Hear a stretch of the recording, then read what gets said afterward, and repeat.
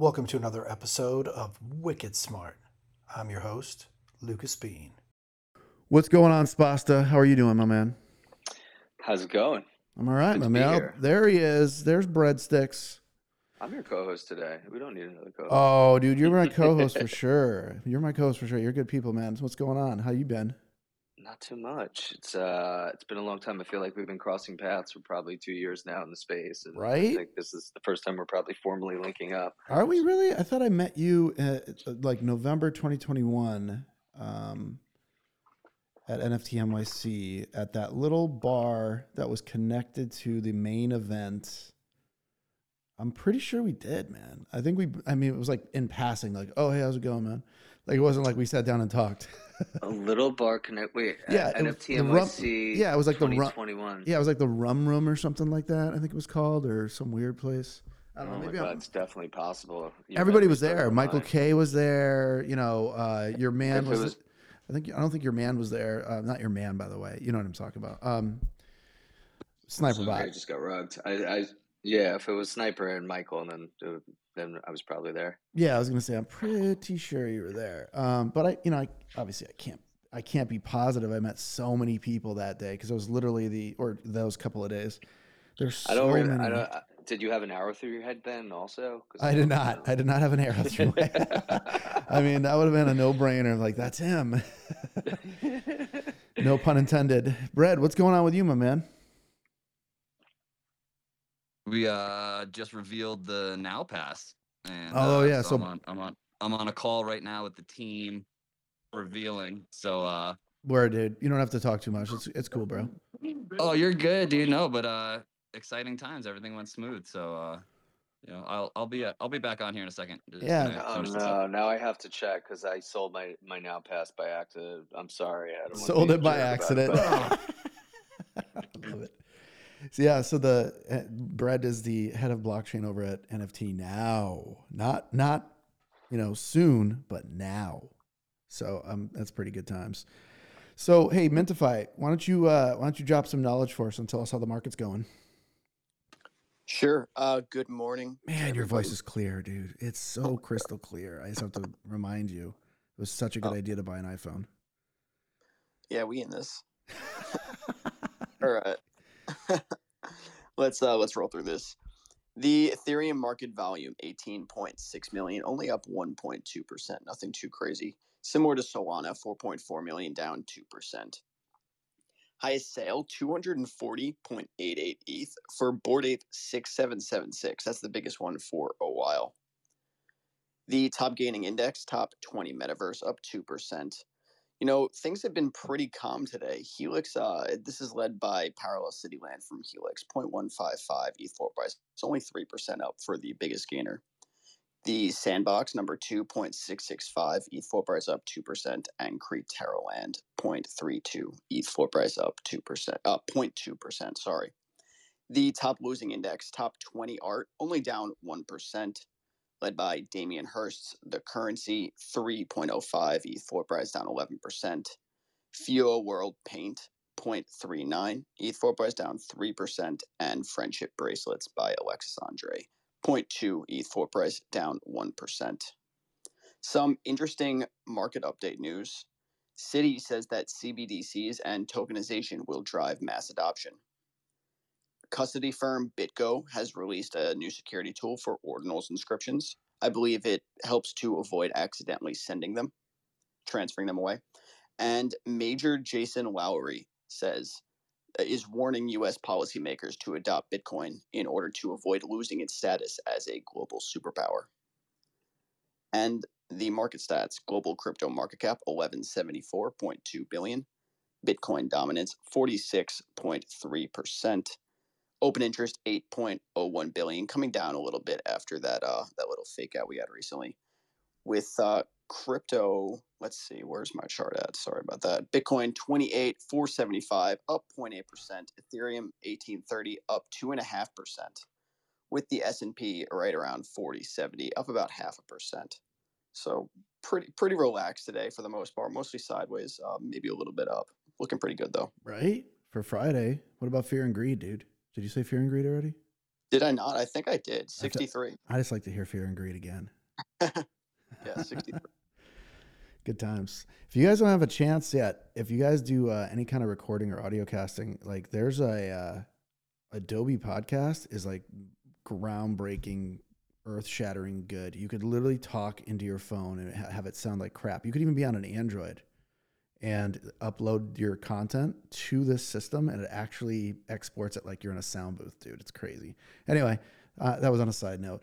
Spasta, and more Spasta. What is going on, man? Tell me more about you. Usually on the show, we start off with like your origin story, man. So I want to hear like what you're all about. Where did you come from? How did you get here? How did you meet Sniperbot? How did you meet Michael K? How did you meet like Ani DeFranco down here in the as a speaker as well? Like how did this all come about? Where did Spasta come from? Yeah, so origin story. I'm a Yep. New York guy, born and raised. Started my career on Wall Street, Lehman Brothers, 2007, in the Sorry to height hear of all that. the fucking Sorry for your loss. madness. Dude, you know what? I'll tell you. Like, I watched in my first year people lose their life savings. I watched 90% of the workforce around me get fired. We ended up getting acquired by Barclays. I was safe in the end. But those are Nice. like the war wounds that, like, build character and make you who you are. Like, I cut my teeth on a trading desk at Lehman during probably like one of the worst times in financial history. So I think that that helped me like develop certain disciplines, which I've definitely carried throughout my career. I was on Wall Street for about 13 years. About 5 years ago, 2017, me and two buddies decided to build, my passion is sports, decided to build a fantasy sports application. I was early kind of Web3 and crypto. My idea was to build it on the blockchain. This is 2017, so super early Web3. We started building it. There was a ton of traction because 17, 18 was just kind of like an amazing renaissance year for crypto, and went out, raised from some pretty large institutions, half crypto, the other half like traditional sports investors, family offices and things like that.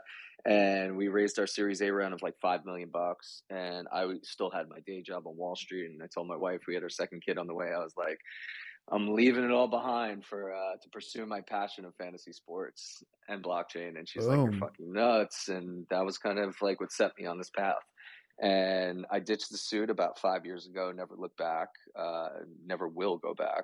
Um, Ended up selling that company to a public company, which is the Pro Football Hall of Fame, Wow. about 2.5 years ago during COVID. Ended up spending a year and a half there. That was my earnout, which was a nightmare working for a public company again. So I've done that before, like, so I know exactly how you feel, dude. it's like the necessary evil. It's like you want to get the exit and liquidity event, and then you're kind of stuck working for the man again. I'm like, fuck that. So after 18 months, left there. They're still running the league from within the Hall of Fame, so it's good seeing the legacy continue on. And after I sold that business, even while I was still working for the business, I launched probably like 3 or 4 other startups. Just kind of had that bug. I'm like, shit, I got to just keep building and keep operating because that's what I do. And 2 of those businesses are pretty good businesses right now. The third business we exited. And in summer of 2020, someone introduced me to Top Shot, and I was, coming from a sports background and the blockchain background. I was like, this is the best use case I've seen. NFTs, from like that standpoint at that time, had we had NFTs, and CryptoKitties were around in 17, 18, but had we had NFTs for our platform, the business that I built, it would have been a game changer because we were trying to do everything as tokenized securities, which was a fucking nightmare in 2018, as you know. And when I saw Top Shot, I was like, this is brilliant. I got very much into the community super early. I got lucky, built a nice portfolio, lived through the kind of, crash and burn. But that introduced me then to the Zed Run community. And then I found PFPs. I moved out to Long Island with my family. I had dinner one night with someone and I introduced them to Zed, and it just happened to be Sniper's business partner. So I get a call like a week later from Sniper, and he's like, yo, he's like, my buddy told me, you're the guy that knows about the NFTs. And I put him onto Zedrun. He ended up buying an auction, like a Z1 that, I don't know, it was like probably like 15 ETH at the time. It was crazy. And he got fully immersed in the NFT space. And then he calls me, he's like, dude, he's like, I'm seeing these Bored Ape things happening. He's like, I think I'm going to go all in. I was like, come on. I was like, there's no utility. There's nothing to do. And he's like, I'm just going to ape in. He ended up buying like 12 apes. And I stood on the sidelines and watched him buy his apes.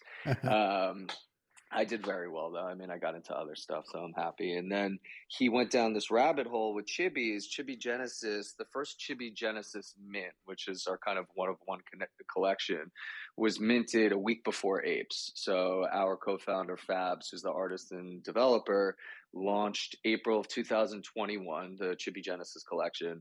Sniper started buying those things up. He actually spent more on his first Chibi Genesis than he did on his first ape, which is funny to think about now. Yeah. And he's like, look, he hit me up. He's like, yo, I got a bag of these things. He's like, I connected with the artist. He's out of Germany and he has like no plans to build this community, but these are like super cool, 3D characters.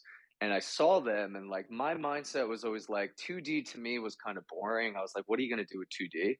But 3D to me was like, shit. I mean, there's metaverse, augmented reality, video games, all these things in the future are going to require 3D characters, not 2D characters. So we connected with Fabs in May of 2021 and decided to partner up, and we were going to launch Chibi Apes, which was our first generative collection.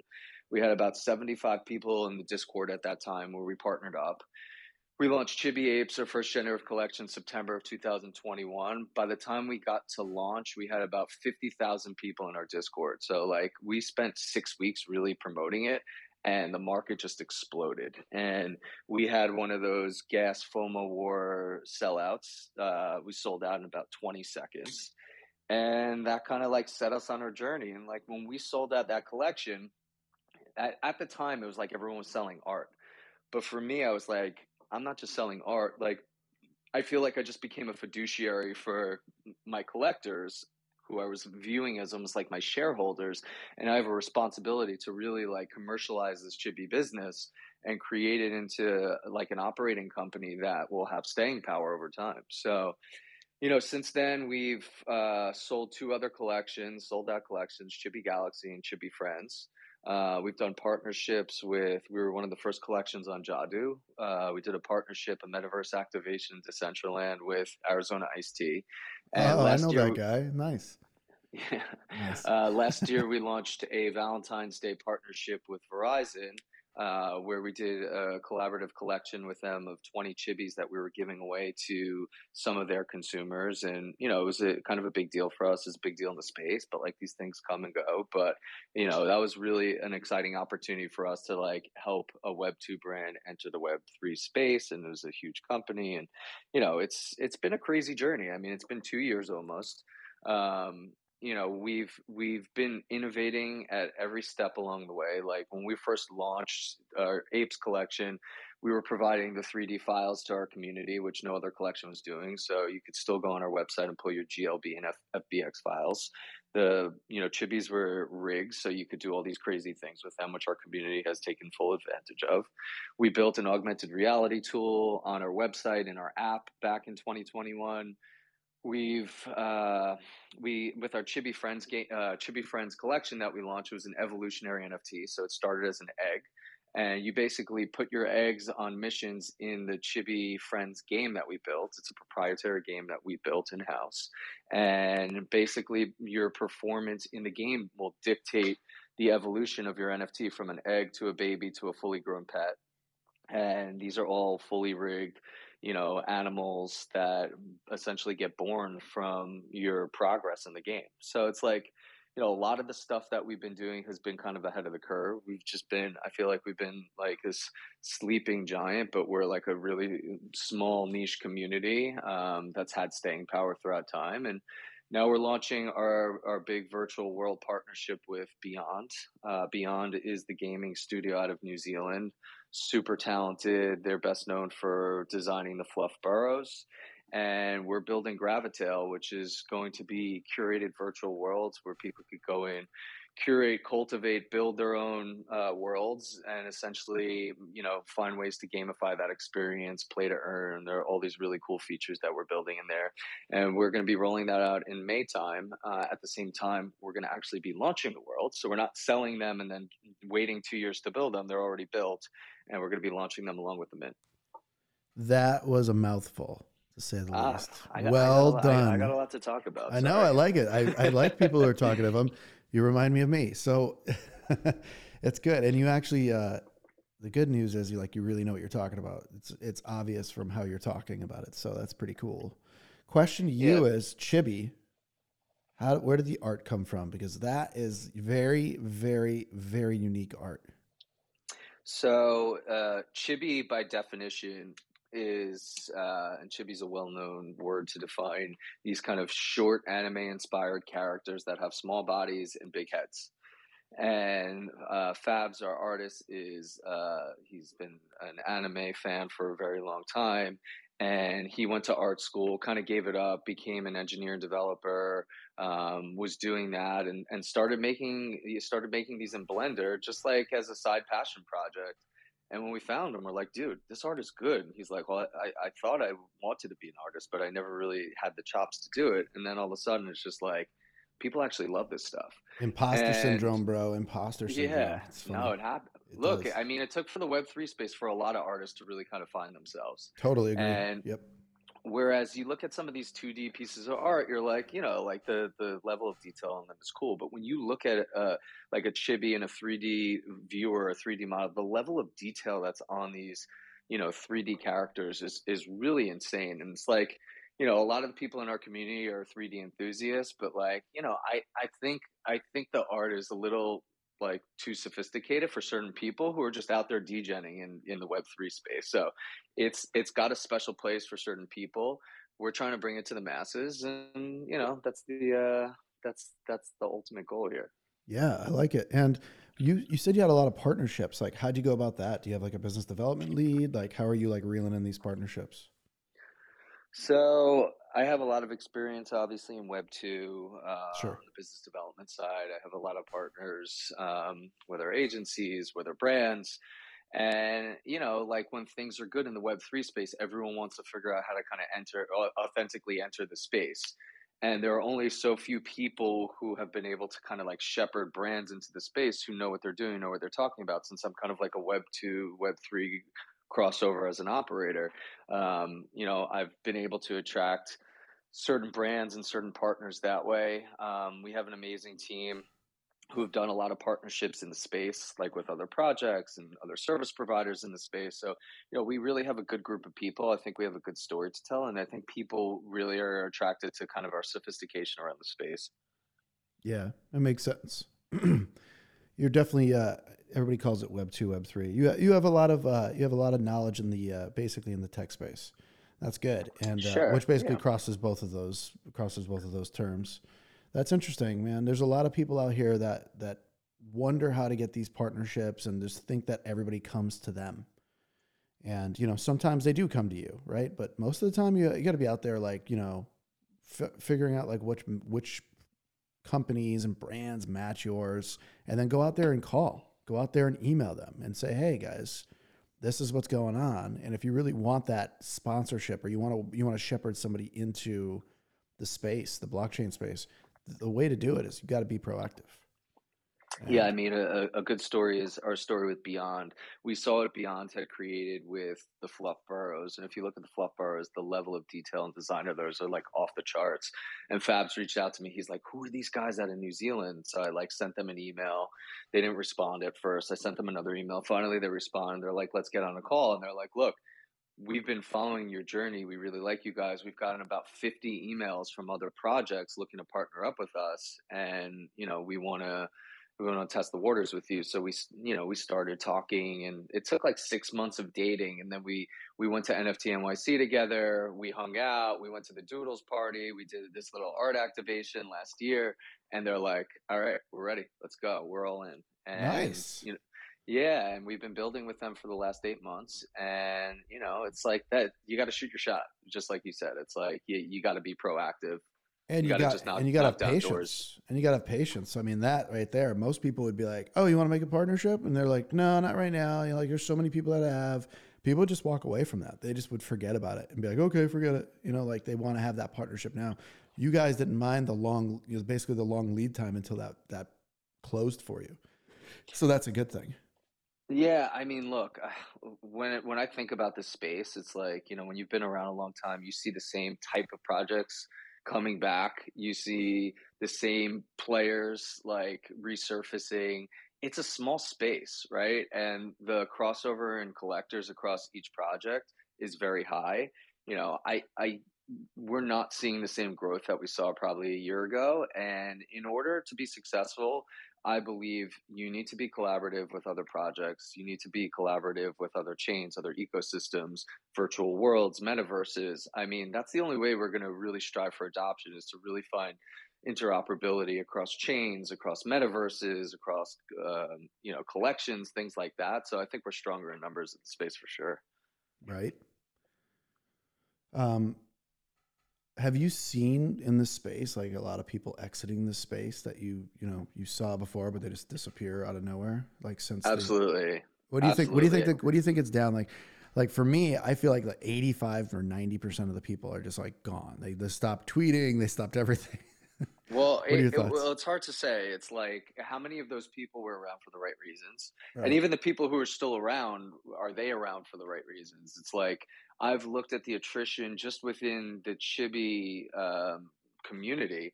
And, you know, we have people come and go all the time, right? And then they come back and they resurface. It's like, look, December, like the end of last year into January of this year, was really bad for the market, and people just disappeared. I think a lot of people were down bad, and then the market kind of perked back up, but all of a sudden people started reappearing. So, Yep.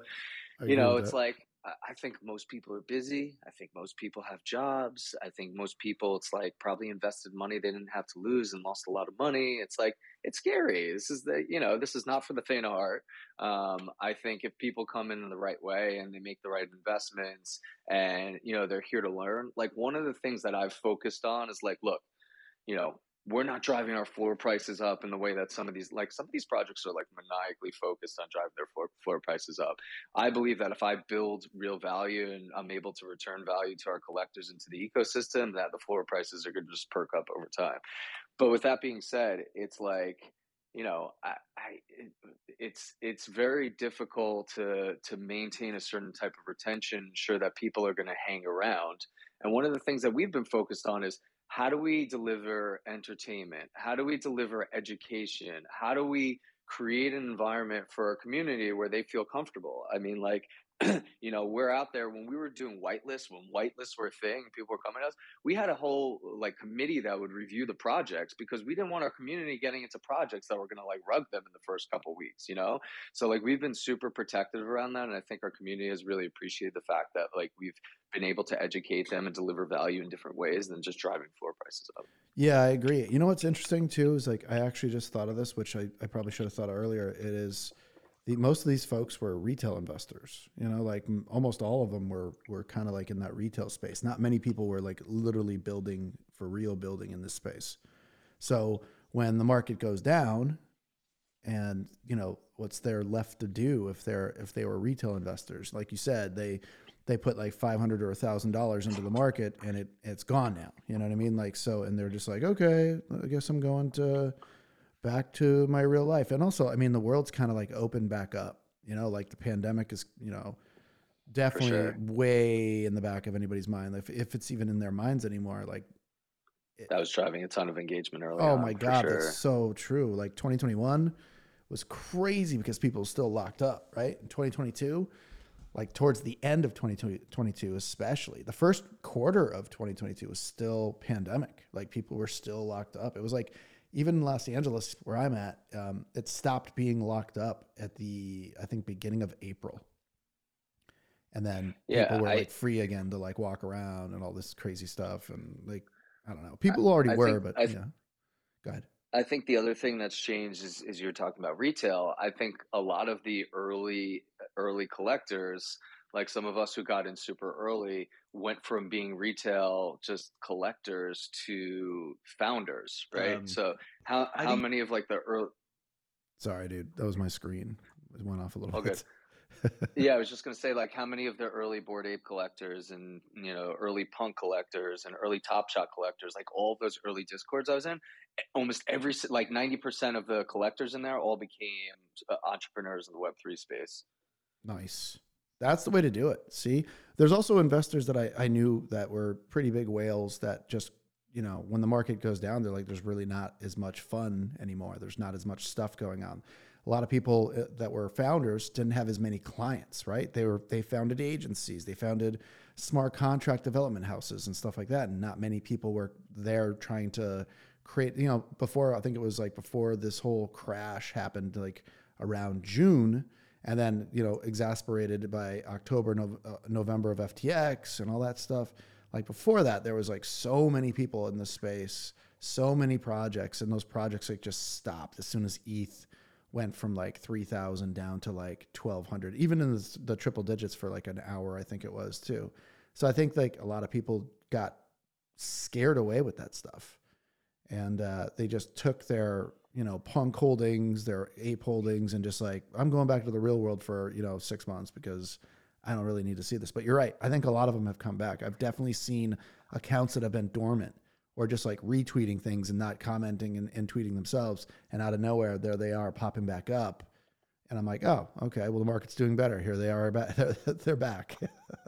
Yeah, I just pinned a tweet, CryptoPunk founders list. Some of these were existing founders before they bought a punk, but a lot of the people you can see there are a lot of influential people here. There are a lot of CryptoPunks that ultimately became founders in the Web3 space. So it's been cool to watch kind of that shift happen. I think a lot of the early whales, like the Dinglings and the Pranksies, like those guys were huge crypto whales, and they were just sitting on these huge bags of crypto, and they saw an opportunity to kind of divest into new areas, and they crossed over. And you see those guys, when crypto is doing well, they have much bigger bags to start allocating to NFTs. Guys like D Farmer and stuff. So yeah, I'm looking at the list right now. This is a pretty solid list right there. that's good. Yeah, and I remember early punks were so influential, and I know people talk about early apes, but like early punks were more influential than the early ape collectors because they were obviously around before and they understood the technology. But I remember like when projects started pumping, if you're like, oh, this came from a punk chat, like you wanted to get in those projects because the communities were just like immaculate. Yeah, no, I agree with that. I would definitely 100% agree with the whole punks have more leverage and more say and more OG status for sure. I mean, just because of their history and stuff, let alone like the people who are holding them. If you got in early on the punks, that was amazing. What an amazing ROI on those guys. Well, you were also you were there for the technology, right? You understood what NFTs were. It was like a shady dark web minting process back then. No, it really was. So it's Dude, like I was people were so purists. I saw the punks and I literally, because I entered the NFT space like because of a friend in August of 2020, and he was basically trying to put his art on the blockchain, and I was like, dude, you couldn't sell your art in real life. Like you're gonna put it on chain and it's gonna sell. Like I just didn't believe it. Hundreds of thousands of followers and you couldn't sell your art. I'm like, I don't know, man. I'm second guessing, but whatever. Not gonna make it, right? And it killed it, right? Just killed it in like 20 minutes, sold out, all that stuff. And I saw punks, and he was like, yo, you should get a punk. I was like, a $10, I think it was like $10 or like $20 at the time. They were super cheap. And I'm like, what am I going to do with this? Like I have to like maintain it and like hold on to it in a wallet. And I'm like, I don't know. It just didn't make sense to me. And then, man, as soon as it was like, I think it was like February of 2021, I'm like, okay, I'm going to get a punk. And then I'm like, oh man, they're like $5,000 now. That sucks. Or it was something like 1.2 ETH or something like that to buy one at the time. And then it spiked up really high right after the Beeple news in March. And I was just like, no. And it just went up from there. And there's no way, it's like no way to get one now. Like it's just out of the range. It's just, I mean, there is a way. It just doesn't make sense to financially like, put money on a punk right now. So. Yeah, look, I find it hard to justify some of these like high cost assets. Sure. And I have like missed the boat so many times on apes and punks, but like, look, I've owned my mutants along the way, and I've owned stuff in the Yuga ecosystem, but it's just always been hard for me to justify like $100,000 investment in anything, even though probably owned a bag of doodles, like 10 doodles at one point when they were 25 ETH. But it's I don't know. I'm a trader at heart, but at the same time, I'm also like, I try to be a reasonable, realistic investor about things. And it's just always been hard for me to justify the value of $100,000 asset. And I think Yuga's been able to prove that with apes because of all the, secondary income that you've received along the way, but whatever. Right. I agree with that. So what's next for you guys? Like, are you, I think I was reading somewhere, you guys are doing like a drop soon? Yeah, so we're launching Gravitel, as I mentioned. Gravitel is the virtual worlds that we're building with Beyond. So, we've always kind of been early metaverse explorers. After we sold out Chibi Apes in 2021, we went and bought a massive plot into Decentraland, which is still there. That was designed by the Last Slice crew. It's like this epic galactic jungle in the scene. Slice. Strim and the Slice crew, Nice. they did an amazing job. That's still up and running, although we don't use it like we once did. We, was it 2022, New Year's 2020, no, New Year's 2021 into 22, we launched a party which had like 30 other projects. We had thousands of people in our Decentraland scene. We had Aloe Black come and perform as his digital PFP. Like we did a bunch of really, really cool stuff. I wish we used our Decentraland plot more. We don't, but we probably should still. But It's a tough one though. Decentraland plots are tough to use because it like melts your computer. So it's like it's gotten better, but it's got. Did it really? How much better did it really get? It didn't get that much better. I'll tell you, my biggest issue with Decentraland, honestly, is early on, we were bringing thousands of people there, and we wanted support from the foundation. We're like, hey, look, you need us more than we need you, right? It's like, you need us to drive adoption, and they weren't supportive of it, and they kind of lost us as tenants, but we're still there. But again, I mean, for us, we've always wanted to find a home base where we could bring our 3D assets into, where we could bring our characters into, and we could bring our community to have a home base. And when all these other places weren't happening and the sandbox wasn't happening, it was like, you know what, fuck it, let's just go build it ourselves. And that's why we found Beyond. And really, Beyond they're building this in Unreal Engine 5. They're integrating all of our character assets in there. We're working to integrate other character assets and other project partners into Gravitel. And some of the things that we're building in there. So first, I think digital identity is going to be a huge thing in this space. We've already seen, people are represented and they're recognizable by their PFPs. So we think there's going to be a place, not just in this world, but even in other environments where once you develop your 3D PFP, you're going to want to take it into other places, right? So whether it's in Zoom calls, whether it's in, Meta's social platform that they're building, we are building a digital identity builder that's going to allow people to go in there and basically create their own digital avatar using traits from their favorite PFPs. Nice. Which we think is something that people will want to do. And whether you're representing your Chibi or you're representing, a 3D character that has your Bored Ape hat and has your Zuki sword, like, we think that's something that is going to be innovative, and it's going to be adopted, not just by the Web3 space, but, just by future collectors and people who are kind of metaverse explorers. So that's one big thing that we're doing. We also want to give people a place to kind of curate their own worlds, right? This isn't something that, everyone's building in one area of Decentraland. People are building out their own worlds. People have the ability to, play to earn in those worlds. So they're gamified experiences where you could earn things, you could use those things that you earn to, redeem other NFTs and cash prizes and all these different things. We haven't fully announced everything, but those are kind of like the two big things that we're creating. And then also the ability to take your lands, potentially combine them to super lands, have, the ability to port between your land and your friend's land. Like all these features are things that we're trying to build out. And look, I know other side is building similar things and there are other metaverses out there, but like we're going to deliver in a couple months and hopefully we're going to be ahead of everyone else. So Yeah, I like that. That's interesting, man. Yeah, Decentraland was an interesting experiment, and it's a great sandbox to play around in. It's just, how well is it designed? How well is it going to be designed in the future? And isn't it led by like like a big, kind of like a .org of people making it's a decisions? foundation. Yeah, foundation Yeah, wise. it's a foundation. The treasury has a certain amount of mana in there, so they have a budget that they could build with, and they're basically building as like a nonprofit foundation.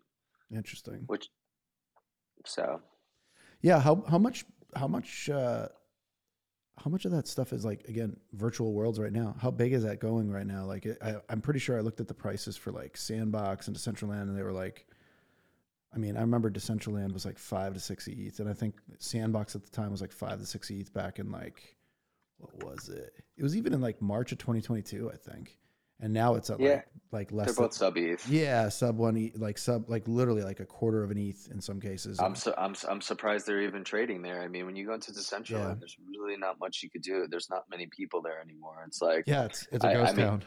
It's totally they're true. ahead of the curve, so they're going to continue to figure it out. But like, at some point, you really need to figure it out. And look, like as I mentioned before, I think there's going to need to be interoperability across these different metaverses for them to succeed. Because otherwise, it's going to be like, if there's nothing going on in your metaverse, you're gonna want to hop to your friend's metaverse and see what's going on over there. Yeah, I always think of the metaverses as like being channels on like on an Apple TV. And it's like Disney Plus, it's YouTube, it's Netflix, Hulu, all that stuff, and you can literally just like choose which one to jump to, and you drop into that as like a one of your virtual worlds. So I think that's what's going to probably end up happening for like navigation wise for people jumping back and forth. We'll see Yeah, though. I look. I mean, it all depends what your definition of metaverse is. I say like what we're doing now. Twitter Space is a metaverse, right? I Yeah, say of Zoom course. calls are a metaverse. It's all like virtual experiences. It's just platforms where you interact with other people digitally. Yeah, a metaverse though in this case, just because we're like dorks and we're like running around in like Decentraland and stuff, like we have like full avatar characters and we're not like, what I mean? We don't see each other's faces and stuff. So it's definitely more like a, Ready Player One kind of a metaverse that we all think of. I think at least. Like I haven't been in a metaverse where it's like, I agree with you, by the way. Even like any kind of discussion where you're not in the real world is kind of like a metaverse. Yep. Even in a Slack channel, in a Discord channel, it's if you're talking with somebody that's not in your like right in front of you, you're kind of in your own little world. So Yeah. I definitely think that's a way of like conceiving it and basically explaining that to like the general population. And it's hard to explain some of this stuff to them. You know what I mean? Like, oh, go watch the movie Ready Player One. It's like, no, I don't want to watch the movie. So it's like, okay, well, we're gonna be running around doing this inside of the metaverse. There's gonna be so many things. People just have a hard time like fathoming that. Like, hey, I'm gonna sit in a chair. I don't know if you ever saw that. What movie was that called with like Bruce Willis and stuff like that? I think it was called like Surrogates. And it was like they were like, yeah, man, you should check it out. It's Surrogates, and it's they sit in these chairs and they put these like VR headset kind of things on, like very futuristic looking ones. And they have these like robots go out for them so they don't get like hurt and damaged and stuff like that. So they basically live their lives through these robots. And like the robot comes home to charge and they get out of their seat and like walk around their like apartment. And it's scary how close that is to like right now, minus the robots, of course. It's scary that because we spend so much time in the house doing this stuff in the metaverse, online, everything like that. We're really close to that already. So it's not really that hard to conceive like everybody running around in the metaverse because it's just interesting, like how people are like, well, I'll never sit in a chair and like run around in the metaverse with a VR headset on. Like, why would I spend all my time there? I'm like, you're sitting in front of your laptop at a desk sitting for like 8 to 10 hours a day. What do you mean? You're already doing it. You just have a VR headset on, and it's like that's the only change that actually has to happen. So Yeah, I look, I think there's going to be a mindset shift away from like fully immersive virtual reality metaverses more Yeah. towards like a combo. Yeah. I think the AR would be best, the I best. think My AR, that's exactly what I was going to say. Because when I think about the use cases for AR, I see so many brands that I'm talking to, and I have so many good ideas for them. Like even like a company like Warby Parker being able to figure out how to create an AR tool and component for customers at home to try on glasses online before they order them or things like that. Like I think there's so many broader use cases for AR than full VR right now. Oh, I totally agree. AR is definitely the more of the recent future for sure than I mean VR is. Like it's way more applicable to like normal life. You could literally be walking around with like a pair of AR glasses on and you can like flick them on, flick them off, or you know what I mean? Like again, if you ever have you ever seen the TV show Altered Carbon on Netflix?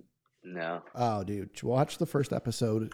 I would watch the first season if I were you. It's just really good. But the first episode shows you what like AR will end up doing, you know, in a utopian and dystopian world because it like kind of is like overwhelming and like obviously ads take over AR, which I mean, let's be honest, is probably what's going to happen.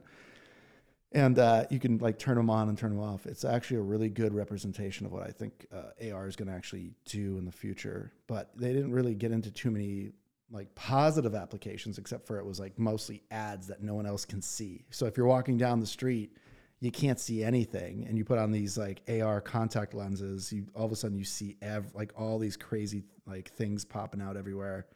I don't It's know, like man. Google Glass. I mean, they tried Yeah, creating this. I think the VR like headset technology is going to look and feel a lot more like Google Glass than it will like you know what's Facebook's company, Meta's company called? oh yeah. You're talking about Oculus. Oculus. Yeah. Yeah, Yeah. So I agree. You can't have this big thing wearing it around. Like imagine like wearing that giant thing around, and like also it'll just be walking into fucking walls and shit. yeah, it also causes like headaches and all sorts of stuff Yeah, that just aren't like it causes you to get dizzy and it just messes up your eyes. Like it's all of that stuff is just not going to work out. I think AR's it's going to be a slow progression from going from us right now to AR and then eventually slowly bleeding into VR, AR combination of both. But the glasses have to be so small; they have to actually be like sunglasses. yep. And I really think that's the way. And it's going to be like a heads up display, and maybe there'll be contact lenses sometime like 50 years from now. Maybe sooner. I don't think so, though, just because, I mean, you'd have to use some kind of like, I don't know, some kind of electrical source that's powered by your body in a way to actually make those things work for long enough just because they're contact lenses. So there's got to be a way to find like a happy medium with those. I think I also, maybe they'll act like 3D glasses somehow or something. I really think that AR really does have a huge future for like the next big step and people getting used to it. Like I said, you could flick on and flick off like the AR version of the glasses. So they'll just be like regular sunglasses until you push the button and all of a Yeah. sudden, bam. Yeah, man, this is really good. So what's the future hold for you guys? Like, what's your next plans in the recent future? I would say like 2023 into like Q1 of 2024. Yeah, I like when I think about Gravatil and what this, virtual world exploration is going to do for us. I think it's going to allow for us to kind of push to the next iteration of what Chibi Labs is really meant to be, and it's just actually leveraging our assets and bringing those assets to life in more of a gamified experience. I know everyone always talks about games in the Web3 space, and we're not trying to build like a AAA game here, because those are very difficult and very expensive to build. But I think the ability to empower our community, not just our community, the entire Web3 community, with the tools to take their PFPs, bring them to life, be able to use them in new worlds, and then actually have the ability to play to earn and do those sort of things on a daily basis, whereas we're just kind of sitting here, in Twitter Spaces, not doing much on a daily basis. Putting those assets in motion, putting their collections in motion, I think is really important for us, and it's the next step.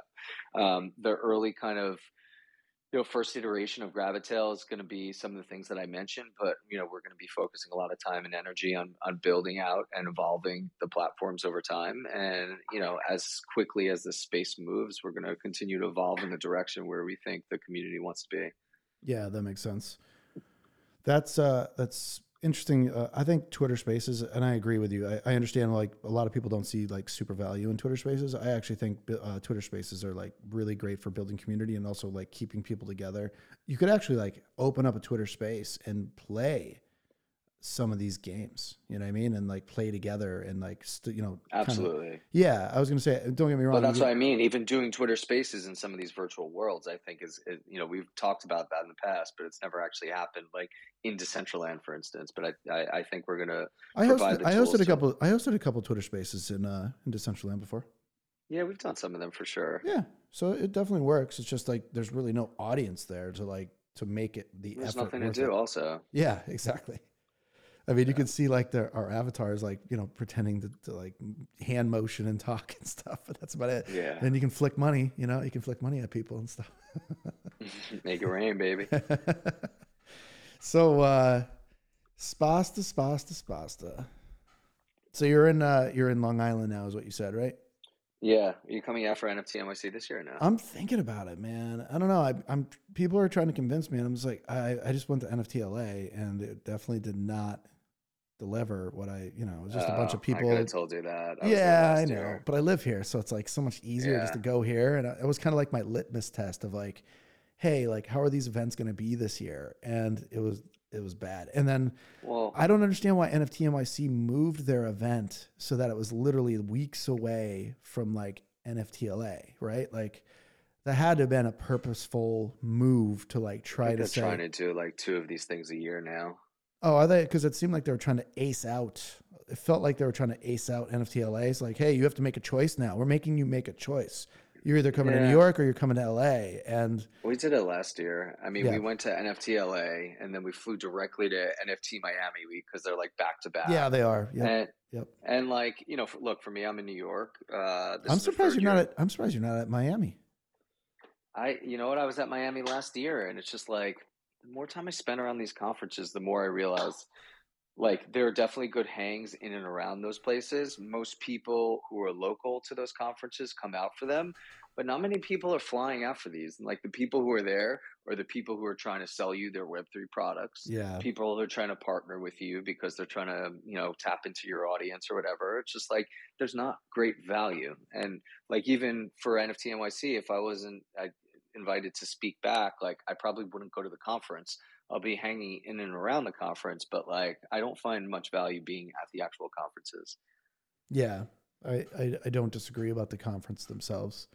I think the satellite events are definitely better. The thing is, the conference could actually do a lot better job of like syncing that all together. I mean, good example. They price people out. No one wants to pay $600. No, I know. I totally agree. That's what I was saying. Like, if they actually partnered with these side events, they could make it like worth it. You get one ticket and it like does everything, because most of these events, obviously are there for holders, and they get access to those. So I think Gary V, I don't hate to say it. I guess I kind of hate to say it. He's doing the best situation because like everybody just comes to that. And like it's like an all-in-one festival. And I think absolutely. I think the NFT LA should have been a festival, not a conference. Gary nailed it. VCon was the best conference I've been to out of all the Web3 conferences I've been to. And he brought talent. He was invested in curating the experience for everyone. And you would go, like last year when we went to the stadium, you would go there for the day and you wouldn't leave. That's exactly it. That's what I was trying to get to. So it was more of a destination as like, yes. You get New York, like you want to do it in New York, but it's like so distributed. You go from this place to this place to this place. It's like, like I don't know. Look, I know people don't want to be Gary fanboys, but like, Gary knows how to do these things, right? He knows how to throw parties. He knows how to bring like-minded people together. So I give him a lot of credit for that. I haven't decided if I'm going to go back this year, but yeah, it's again, these events I've noticed, like NFT LA, NFT NYC, everything. I definitely think they need to be festivals, because people want to, a lot of these people that are going there for the mostly 90% is like side events. And if all those I side mean, events are in that one, like let's just say the stadium where there's like music and then there's speakers and then there's music and then there's speakers, like that's what they want. They want like a festival kind of yeah. feel. Well, So NFT NYC last year was Ape Fest for me. right, It's that like I I get went it. all 4 days, and that's where like I was seeing people and talking to people, like, but no one was like in and around the conference. Right. And with no Ape Fest this year, I think that killed it for a lot of people who were going to come out. Yep, I agree. Although I do know a lot of people going to NFT NYC even after Connect NFT me LA. with people. I'm trying to find people. I haven't, Oh. I haven't connected with a lot of people who are going to be out here. Yeah, I'll connect you with people after Even after Sniper, this. I was like, dude, you gonna come in? He's like, I don't know. And What? I was like, for what? He's but right like, there. yeah, but it's like, come in for what? Like, I don't even know of any good parties happening or events No, to that's go to. true. So it's That's like, true. That's true. Yeah, all the major projects like pulled out of like doing big things there. There's no activations of any kind where you could actually go see some cool stuff. Yep. Yeah, it's pretty sad a little bit there. So yeah, I mean, you could still pull something off in New York. I just don't know if it could be in downtown New York, unless they grabbed us like Madison Square Garden or something, right? I New York mean, is just so big. It's hard to do it in any one place. yeah, you're right. You're right. Maybe Long Island, right? No. Maybe Strong Island. I mean, they could do it at like the Meadowlands or something. Like, I don't know, but I look after this NFT NYC. I don't know that they're gonna. I don't know what their runway is gonna look like or what their future is gonna look like. I mean, look, they were the big player when there was only one conference. Now there are 10 other conferences. There's more like 100 other conferences, but yeah, I know what you mean. Like major ones. Yeah. Major ones. There's so many. Like I heard there was like there's Miami NFT week right now that's going on. There's right before that was NFT LA. Then there's like Vegas one. Then there's like, there's like, Toledo, Ohio NFT week. Stop. No, I'm just kidding. That one I'm making up. But, there were so many in 2022. It was crazy. And then even now they're still trying to crank some out. There's one supposedly in like San Diego too. So, which is just no weird. idea. Yeah, just weird. I was going to say, we have my community in here. I'd love to hear about some of the stuff that you're building and working on. Yeah, I don't really want to talk about the stuff I'm building right now. Okay, the I stuff. was trying to give you some shine. No, I like it. I'm good. I can shine myself, but I appreciate it. And I'm kind of building a community right here, my man. This is like kind of one of the things I'm doing. I've been here I was gonna say I've been here for a long time also. And I haven't left because this is the space I've chosen to basically be in. So I'm pretty excited to be here. What I would say is, like, when we have collaborative spaces like this, it's, I look down and see some of the people in the crowd. Some of these collectors are some of the best community members around, and they're super, super loyal. And it's just like, I think this is a good chat. I think we had a good time. I think a lot of these people are going to probably be following you and come back to your next spaces. So I think that's what it's all about, right? Yeah, of course. And if I do end up going to New York, man, we should meet up again in IRL and be like, "What's up?" And then we can actually. Absolutely. I would love to hear about the past stuff that you've done. I know you don't want to like talk about it here because it will kind of like dox you. I don't even know if you're doxed. Are you doxed? Oh, I'm fully doxed. Yeah. Oh, dude, what? This conversation would have been completely different. Oh no, I'm like the most public person. Oh Mat Spasta man. I mean, you can find me on LinkedIn. All right, good. Faces everywhere. All right, that's good to know. So let's run through a couple more. There's my picture up there. Oh my God, man. I can't believe I've been fully doxed since the very beginning. You just never know. And I didn't want to like call it out. I probably should have asked you right away, but what were the you told me about that company. You basically said it was like a gambling site, or like Hall of Fame, whatever you guys were doing there with the Football Hall of Fame. So what else, like, is that your main like first company that you founded? Or? Oh yeah, that was the main first company that I founded. Okay. Yeah. So when I looked at blockchain initially, I said, there's an opportunity to create fractionalized ownership in, a public setting like this, because I saw what was happening with a lot of these tokens. So we were looking at the fantasy landscape, and we were like big fantasy players. And I looked at what esports was doing. I was like, well, what if we created the first professional fantasy league where the teams were actually managed by, professional fantasy players, and the teams themselves were like real geolocated franchises throughout the country, and they were owned by the public, and they were owned through a tokenized model. So this was like early 2017, we were basically trying to, disrupt the ownership model by creating fractional ownership across a new medium, which is professional fantasy teams. Nice. Yeah. Nice, dude. Yeah. So I'll give you a 10-second overview of me because I just don't like to talk about myself because this interview is about you, dude.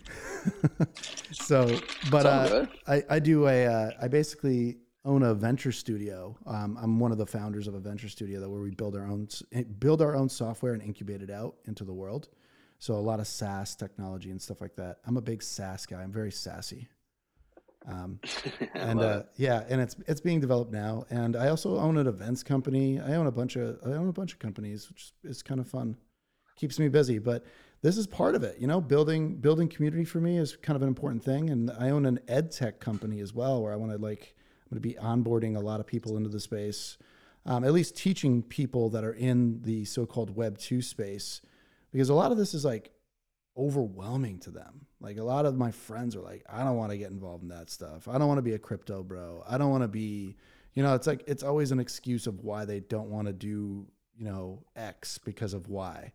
And they're like, oh, the market's looking bad. The crypto crashed and all this other stuff. And I'm like, yeah, well, you know what?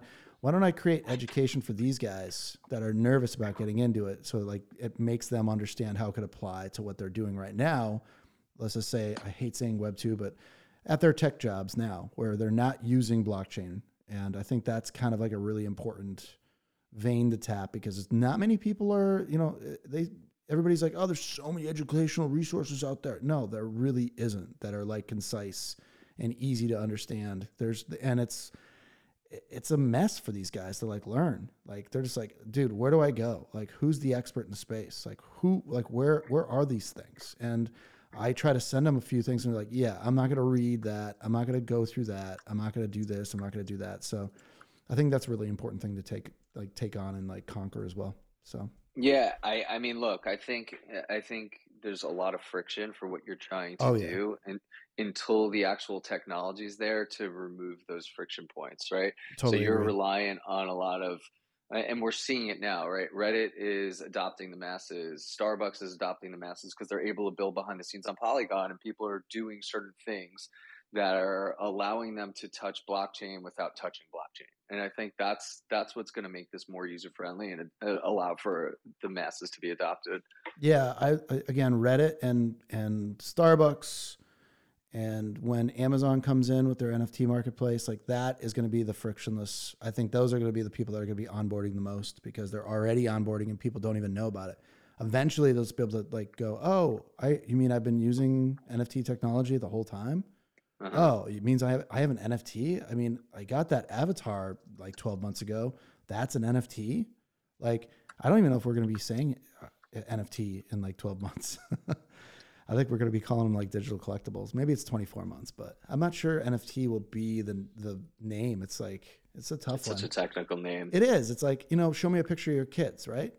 Or, hey, show me a JPEG of your kids. Show me a PNG of your kids. Like, no, it's show me a picture of your kids and is it on chain? People will say, I think that'll be common vernacular. It's like, is it on chain? There you go. Yeah, that makes sense. Oh, we got Sniper here. Yeah, Sniper, what's up? What's up? He's on there listening. He's just like skulking. We're good. So yeah, man, this is good. So what do you want to tell the rest of the audience that is listening in right now? Let's pretend there's like 5 or 6 in there that don't know who you are. What's the last 60 seconds you want to tell them before I wrap up the show?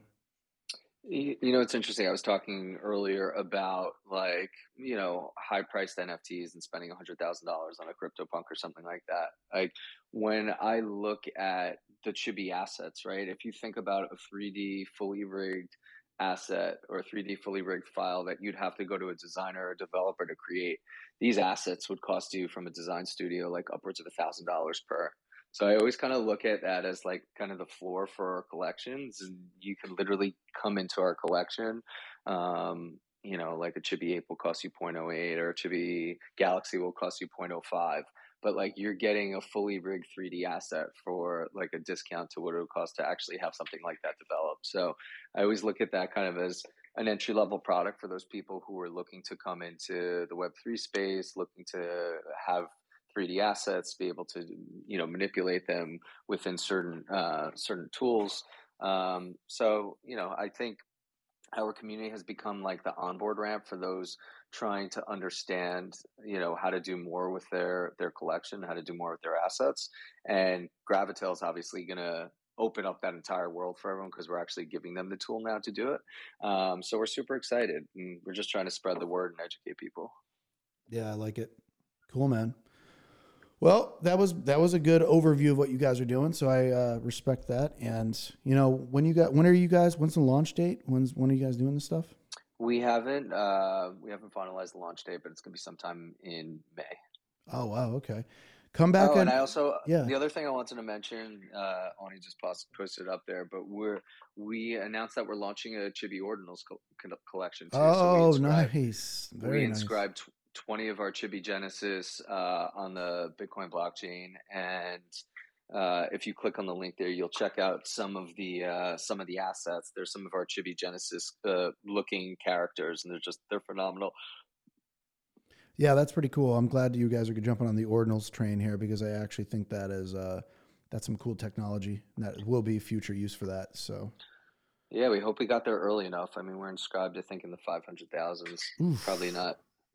Probably not low enough, but still. Still, hey, you know what? You still made it under. What did someone say to me the other day? It's like under 1 million will be like good, under like 100,000 will be really good, and then like under like 50,000's great, and then under, there's like different tiers. I have a ordinal punk 19,000 inscription 19,000 in 68. So nice. We'll see. I mean, it is a punk. What is interesting about it is that it's one of those punks that are lost on the blockchain. Like no one has that. Yeah, that's pretty cool. Yeah, so no one has access to it. So there's no owner going to be like, oh, give me my ETH. Punk. It's the ordinal version of it. I'm like, oh yeah, it's not gone. CCO anymore, right? Exactly.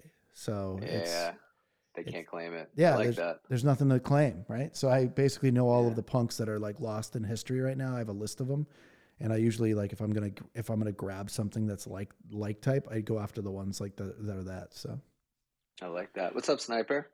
Sniper's up here. What's up, man? What's up, guys? Happy Friday. What's going on, dude? That was a great synopsis, Spasta. You really he really does have his shit together, Sniper. I was wondering, like, I didn't know Spasta as well, but now that I've learned about him before the show, I was like, Jesus, this guy has done a lot more than I thought about it. So yeah, man, definitely respect to Spasta, and I really actually look forward to meeting him in real life. Hey, I almost messed up there. Sniperbot. Question to you, my man. What was Spasta like in NFT NYC 2021? Was he? I don't even know if you were around during that time period, like at the place that we were at. I'm talking about location. I know you were there. We definitely were both there. I can't remember. Name the place that you thought we were at. It was that. Well, I don't think Sniper was there, but like I said, it was this little bar off of the event called, I think it was called like the Rum House or the Rum Room or something like that. And that's literally where everybody met. Like everybody from Last Slice was there. Everybody, Michael K and, Category 5. Sniper we was were there. there. We were there. It was another Was time, I there? Another place. We were there. Figuratively. Figuratively. We always talk about we were there being we were early, we were here when things were really good. Our saying, we were there. Those are good. Those are good times. Yeah, we probably met. Maybe we didn't. But if I come to NFT NYC, I'll definitely bump into you. Hopefully bump into Sniper as well and just say what's up. I met you. I know. In that small office at Michael. I remember, dude. We still have a photo of that. Oh wow. Cool. I'll DM it to you, dude, later. You'll get a kick out of it, I think. All right, cool. Well, anyway, I was just stopping by to say hello. Yeah. Caught up in a bunch of work, and always good to see so many chibis in the audience and so much support. So, rock on. Rock on, man. Anyway, so thanks for coming on, Spasta, and let's let's do this again when you guys go to mint. Like, let's do this in May. Like, let's just say second, third week of May. Whenever you guys decide to do the mint, you guys can come on like maybe a day or two early and like let's rock it real quick. Absolutely, would love that. Awesome, Thank you dude. for having us. No, This was fun. absolutely my pleasure, man.